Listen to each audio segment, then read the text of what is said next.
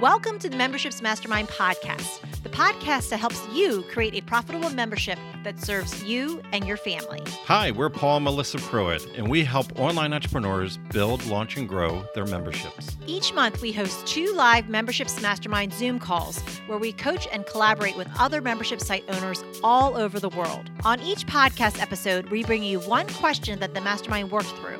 You'll get ideas and strategies that you can start implementing right away. So if you're ready to fill in the gaps in your business, decrease overwhelm, and finally get all the answers on your membership that you've been looking for, let's dive in. Welcome to the Memberships Mastermind podcast. Let's get in here. Melinda, yay! Question. I'm launching my first free Facebook group and welcome any advice. So, Melinda, when you hop on the mic and just tell us a little bit about the group, what you're looking to do with it? Hey.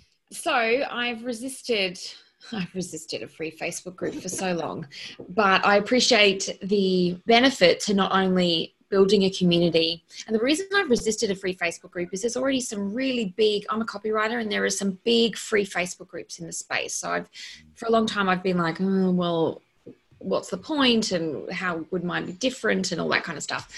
But I appreciate from a Facebook ads point of view, which I want to get into, the power of having a group there. So I'm doing it. I've got a lot of free content and I'm getting some help to organize it. But what I'm wary of is having engagement, having connection with me without it blasting all my effing time. So I'm an over deliverer and I just simply cannot be in there all the time. So any advice you have on kind of just managing that connection, disconnection. Yeah, that's good. So anybody else in the similar state, like thinking Facebook groups are part of your strategy? Is anybody here actively using Facebook groups as part of your funnel strategy? Yes. Okay, good. So before we even share, does anybody want to go like 30 seconds to a minute or so to kind of explain? Maybe you have some advice. So I see Emily and Leslie and Noelle. If you can just you can unmute yourself. Yeah, the thing that I would do is the thing that I did and I got the advice was to set up a pre-launch so that when you open up your group, you have people that you've invited into a Facebook group. It sounds counterintuitive, but it's a pre-Facebook group, and you tell them what you're doing, because if you can open up a free group with 50 active people, and which means sometimes you have to invite 200 people. And it depends on how you know these people, or if you know people that can go in and you explain it. And I created it like maybe a month before, it depends on what your timeline. And then I did a countdown and I said, and I didn't spend a lot of time. I said, hey, we're going to launch. I said, you get a founding member badge. Who knew people like badges? You grown women loving badges. And what that did is you had 50 people going in, introducing themselves, saying where they're from. And I remember people saying in another group, if you're not in Leslie's group, you better get in there. It's popping. All they were doing is saying who they were. But it just really, so that's what I would suggest, is that you open it up. You have a pre-group so that you can open it up with about 50 people, which may mean, depending, you may have to ask 200 people. I don't know. It depends on, I have a ton of friends that talk a ton a lot. So I ask people, okay, whatever. And some people would forget or whatever, so you have more. So that would be my advice, is have a pre-group, because they can get that founding badge and you can just get it popped off really quickly. That's awesome. Love that. Thank you, Leslie. Yeah. Anybody else want to share? Hi, I'm Noelle. I have a Facebook group, a free one for child care center owners and directors. And so what I do is I have a template every week, and it's my social media strategy. So I have one template for my public page. I have a template for my private group and a template for my membership group. And I talk about the same topic, but the level of depth I get into is different. So one day a week, I plan the strategy for everything, like what poll questions I'm going to ask, what questions, what posts. I have all my graphics in a folder, I get everything ready. And then you can schedule posts in the group. So I will then go schedule all the posts, sit for a few hours and just map out the whole thing for the week. So all I'm doing is maybe answering a question here and there, liking their comments. So I try and keep control that way. So I'm not, like you said, spending so much time. Awesome. Yeah, I've got some templates set up, and I'm actually working with an OBM to help create that schedule where we'll have theme days, and I'll get my VA to schedule the posts, because I thought that might be an easy way to keep my energy up. Exactly. Yeah. Exactly. Excellent. Thank you. That was great. That's great. I love that. Hi, my name is Tazim. Belinda, the thing I do every single week in my group, and I've started making it something that I post about, is I do a Facebook Live every single week on a set day at a set time. And it took me a long time to kind of get into that groove. And I still don't always get a ton of people joining me live, but the morning of my live, I'll actually post exactly what time I'm coming on. And sometimes it varies, but most of the time people know it's between 5 and 7 o'clock my time. So they've kind of got used to it. It's always on the Thursday evening. Mm-hmm. And then what I also did was I created like an image that I call my thing that I do every Thursday night, Spa Bites. So it's technology based, so it's BYTES. So that image pops up every single week. So as people start to see it, it becomes something that they're familiar with. And unlike what Noelle just said, I don't do a lot of weekly same day posts like I probably should, but I'm not shoulding, but anyway, that's not something I do. But I will randomly post during the week different things that kind of just speak to me, or speak to something that's going on in my industry, or I saw something really great, a great post that I'll just share with my group. So, I think that's a really great way to being authentic like you. I think a lot of us want to give. I over deliver all the time, but it's really a great way to do it. So that's what I do with my group. Awesome. Thank you. Thank you. Yeah. Do you want to Well, give some? I just we just talked about this yesterday, and we had an all day. Every quarter we do a mastermind. The second part of the day was about Facebook groups. Yep. So it's interesting that this is the question. I know. I think everyone. I loved everyone's ideas. Noelle. I loved your ideas, like that central theme, and then it's just a matter of like how deep you go into it with each group of people. And I think the biggest thing, Belinda, is like, first, before you start a group, just that intention of like the boundaries of what you want to have with the group, because where we've seen and we've experienced with groups where they go crazy, it's like, all right, I'm going to start a group, and you don't have those boundaries set in place. You don't really know what the purpose of the group is, and like, your involvement with the group. So I think mapping that out and knowing like, this is how often I'm going to post in the group and how I'm going to show up, and having that all mapped out, and definitely having someone helping you with the group. And when you first get started too, it's just a matter too. It's like, again, it's even with this, it's like, all right, guys, let's post questions, and everyone's kind of like, feeling it out. So it's going to involve on the front end a lot of you at the beginning to get them pumped up and excited, and also to build trust too, that it's going to be the group to hang out with and have that, community. But then once you get that going, then that's where that magic happens, and the community starts to help each other. And then you can kind of, it's not about you, it's about them. So I have a lot of opinions. How Yes. long do we only have a minute? You and Kira had some, comments that are. I'll go back over there. So I take and I look at Facebook groups very purposely from a strategic standpoint, as far as, okay, there's different types of Facebook groups.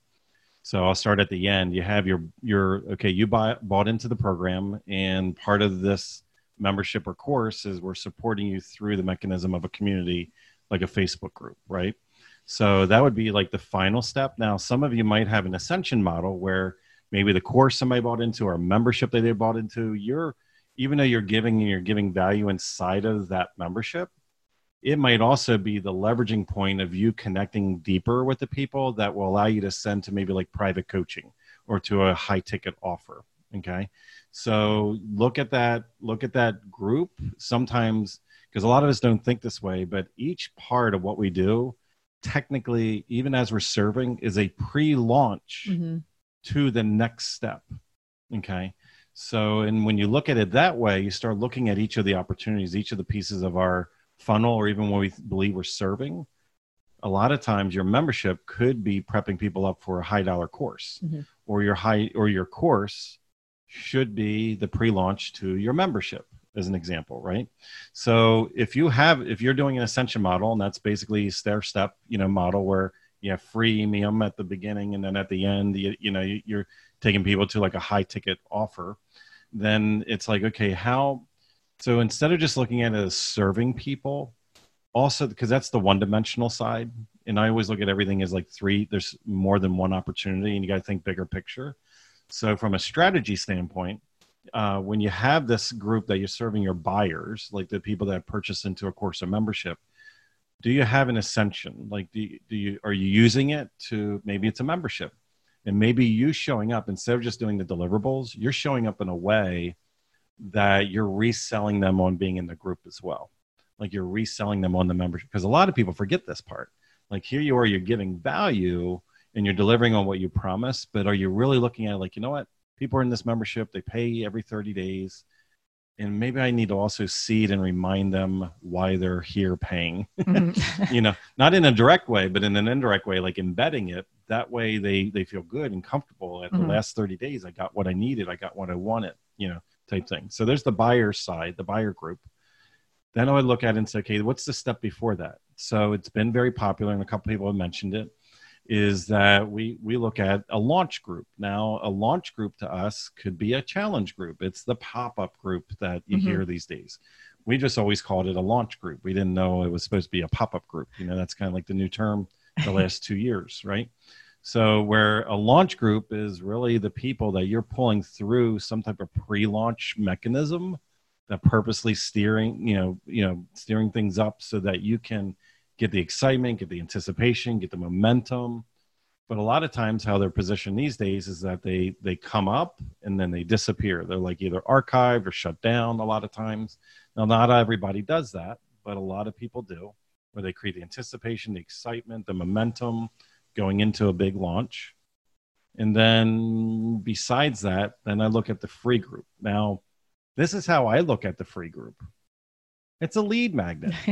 The free group should be looked at as a lead magnet. You need to shift your mindset on, oh, I got to come in and serve these people. Oh, I got to do this. Right? Oh, what am I going to talk about today? This should be positioning you. This should be creating reciprocation, like all the influencing factors. Read the book Influence and get all the factors that are in Brian Cialdini's book. It's what everybody in the internet marketing space models off of, even though they don't give credit to Brian Cialdini, is that, you know, you let the law of reciprocation, social proof, authority, like you're leveraging expert status because you control this thing, right? Now, I have to say, we've been doing Facebook groups ever since they created them, you know, from like day one, and we have a love-hate with them. Yes. I say we go through our little emotional mood swings with them. When we were in the photographer space, you know, our 3 groups that we had, they covered sub niches within the space. And we collectively had over 50,000 people between our groups that we influenced. And there was moments in time where it's like, yep, this is exactly what we needed, because it brought people enough inertia, enough conversations and momentum, brought people right into our launch of our product or program. And there's other times you're just like, oh my goodness, like we're constantly moderating and fighting spammers and bots, and we're fighting people that obviously are in here, you know, we call it leeching, where they have no intention of really giving. I'm okay if you give in our community, because if you give enough value, I think there's a fair trade to say you compliment, you're a positive thing in our community. And if you do an ask every once in a while, like, hey, you give a lot, like, I think that's a fair trade. But when you just go in there and like your first post that you make is, hey, come over and get my lead magnet, buy my thing. You know, I know I've only been in this group that you approved me 10 minutes ago. You know, there's a lot of people just don't have social cues, that don't have like, I wouldn't do that to you. And if you put stuff in the real world, if you owned a pizza shop, would you be okay if I was your competitor pizza shop across the street and I walked into your store while your customers are sitting there looking at the menu and said, yo, I got a coupon in my place across the street. You should come over right now. Like, you wouldn't be cool with that. So what I'm saying is, don't be that person in a group.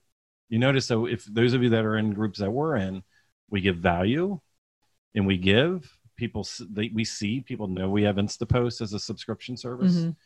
Instapost does not have a buyer's group to it. You know, it is a subscription. It's a membership, but it doesn't have a community element to it. Like, that can be done, you know. And you look at it and it's like, okay, we have Adaptive that does have support during the course itself, and then it's not supported outside the moment of the course itself. So there's some give and take there. But when you look at your free membership as the lead magnet, like these days when people sign up to come into your group, you can ask those 3 questions. And one of those questions could be asking them for their email. So now you have an opt-in. So if you have a really good titled type of group that's very specific in line to what your avatar is, who the person you're trying to attract, if it's a great hot topic and that's the naming of your group, people are naturally going to like be opting into that group just as easily as they would any other lead magnet. So the thing though is when you shift your mindset. Now I will say over the years, Melissa and I, we did, when we leaned out of the photographer niche specifically, and we leaned in the last several years helping course owners and membership owners, build their platforms, launch it and scale it, is that it's something that we purposely turn those other groups off. So those groups that we built and put all that energy in, they weren't serving us. It wasn't the audience. We weren't leaning into those programs and products and services anymore. And we archived the groups. We're unapologetic. We were okay with it. We had a membership that was several hundred members that were inside of that membership. We gave them several months notice, and we sunsetted that group, that membership last year, because of these other programs that we're doing are very successful. Sometimes you're going to lean into a group, and then your messaging is going to change, and who you're trying to attract is going to change and evolve. And you need to be okay with it, to maybe do an assessment every once in a while to make sure, is the group serving your message, or did you pivot? Did you lean a little different as you learn, as you grow? And maybe sometimes that group, it's worth moving on from. We've had friends that had over 70,000 people in a group, and the group just was not aligned to where they evolved, where they just archived, like it spent a lot of energy, time, money, resources. It served its purpose. It was a fair trade during that period of time. And then they just turned it off because they were leaning into a new and different opportunity, which had totally different messaging, But I think just make sure whatever you do for everybody, for groups, because it's community, you need to show up, and you need to make sure that whatever you do, you can be consistent. Don't overpromise and then not show up. Exactly. You're better off creating a tempo in your group so that the people in the group that are following you can understand the tempo. Just like a podcast dropping every Tuesday at 2:00, you're expecting at 2:00 that podcast's going to pop in, same bat time, same bat channel, and you show up and you're there. But if you're sometimes there, sometimes not, and you're inconsistent, then that's the relationship equity you're building with people. It's all over the place. Then they don't trust you when it comes to selling. Because are you even going to be there for them then? Because sometimes you're there, sometimes you're not. So those are just some general thoughts. Yeah. I'm excited for you though. Yeah. I'm excited. So keep us posted and let us know, when you get it up and going and how it's how you get it started. I will. It's going to be an interesting exercise because I've got a copywriting course for copywriters, and I've got a copywriting membership for copywriters, but I've also got a copywriting course for business owners. So in this early stage, I'm kind of like, everyone's in, but I can already see some potential challenges. Yeah. But I figure I'm just going to try it and see what happens, and have some structure and see how it develops, and adapt the group as I need to, depending on how it works. But that's awesome. I finally got over myself and gone, all right. Just do it. Love it. Awesome. Yeah. Keep us up to date on your evolution. I'd love to hear that. Yes. And thank you very much for getting people in there. So it's popping to start with. That is a great tip. And I love the idea of the graphics to highlight when I'm going live as well, because I will be going live once a week. So I'll add that to my template. So thank you very much, everyone. Awesome. If you enjoyed this podcast, then join us on our free live Zoom calls twice a month. You'll get to ask your membership questions and hang out with awesome membership owner peeps.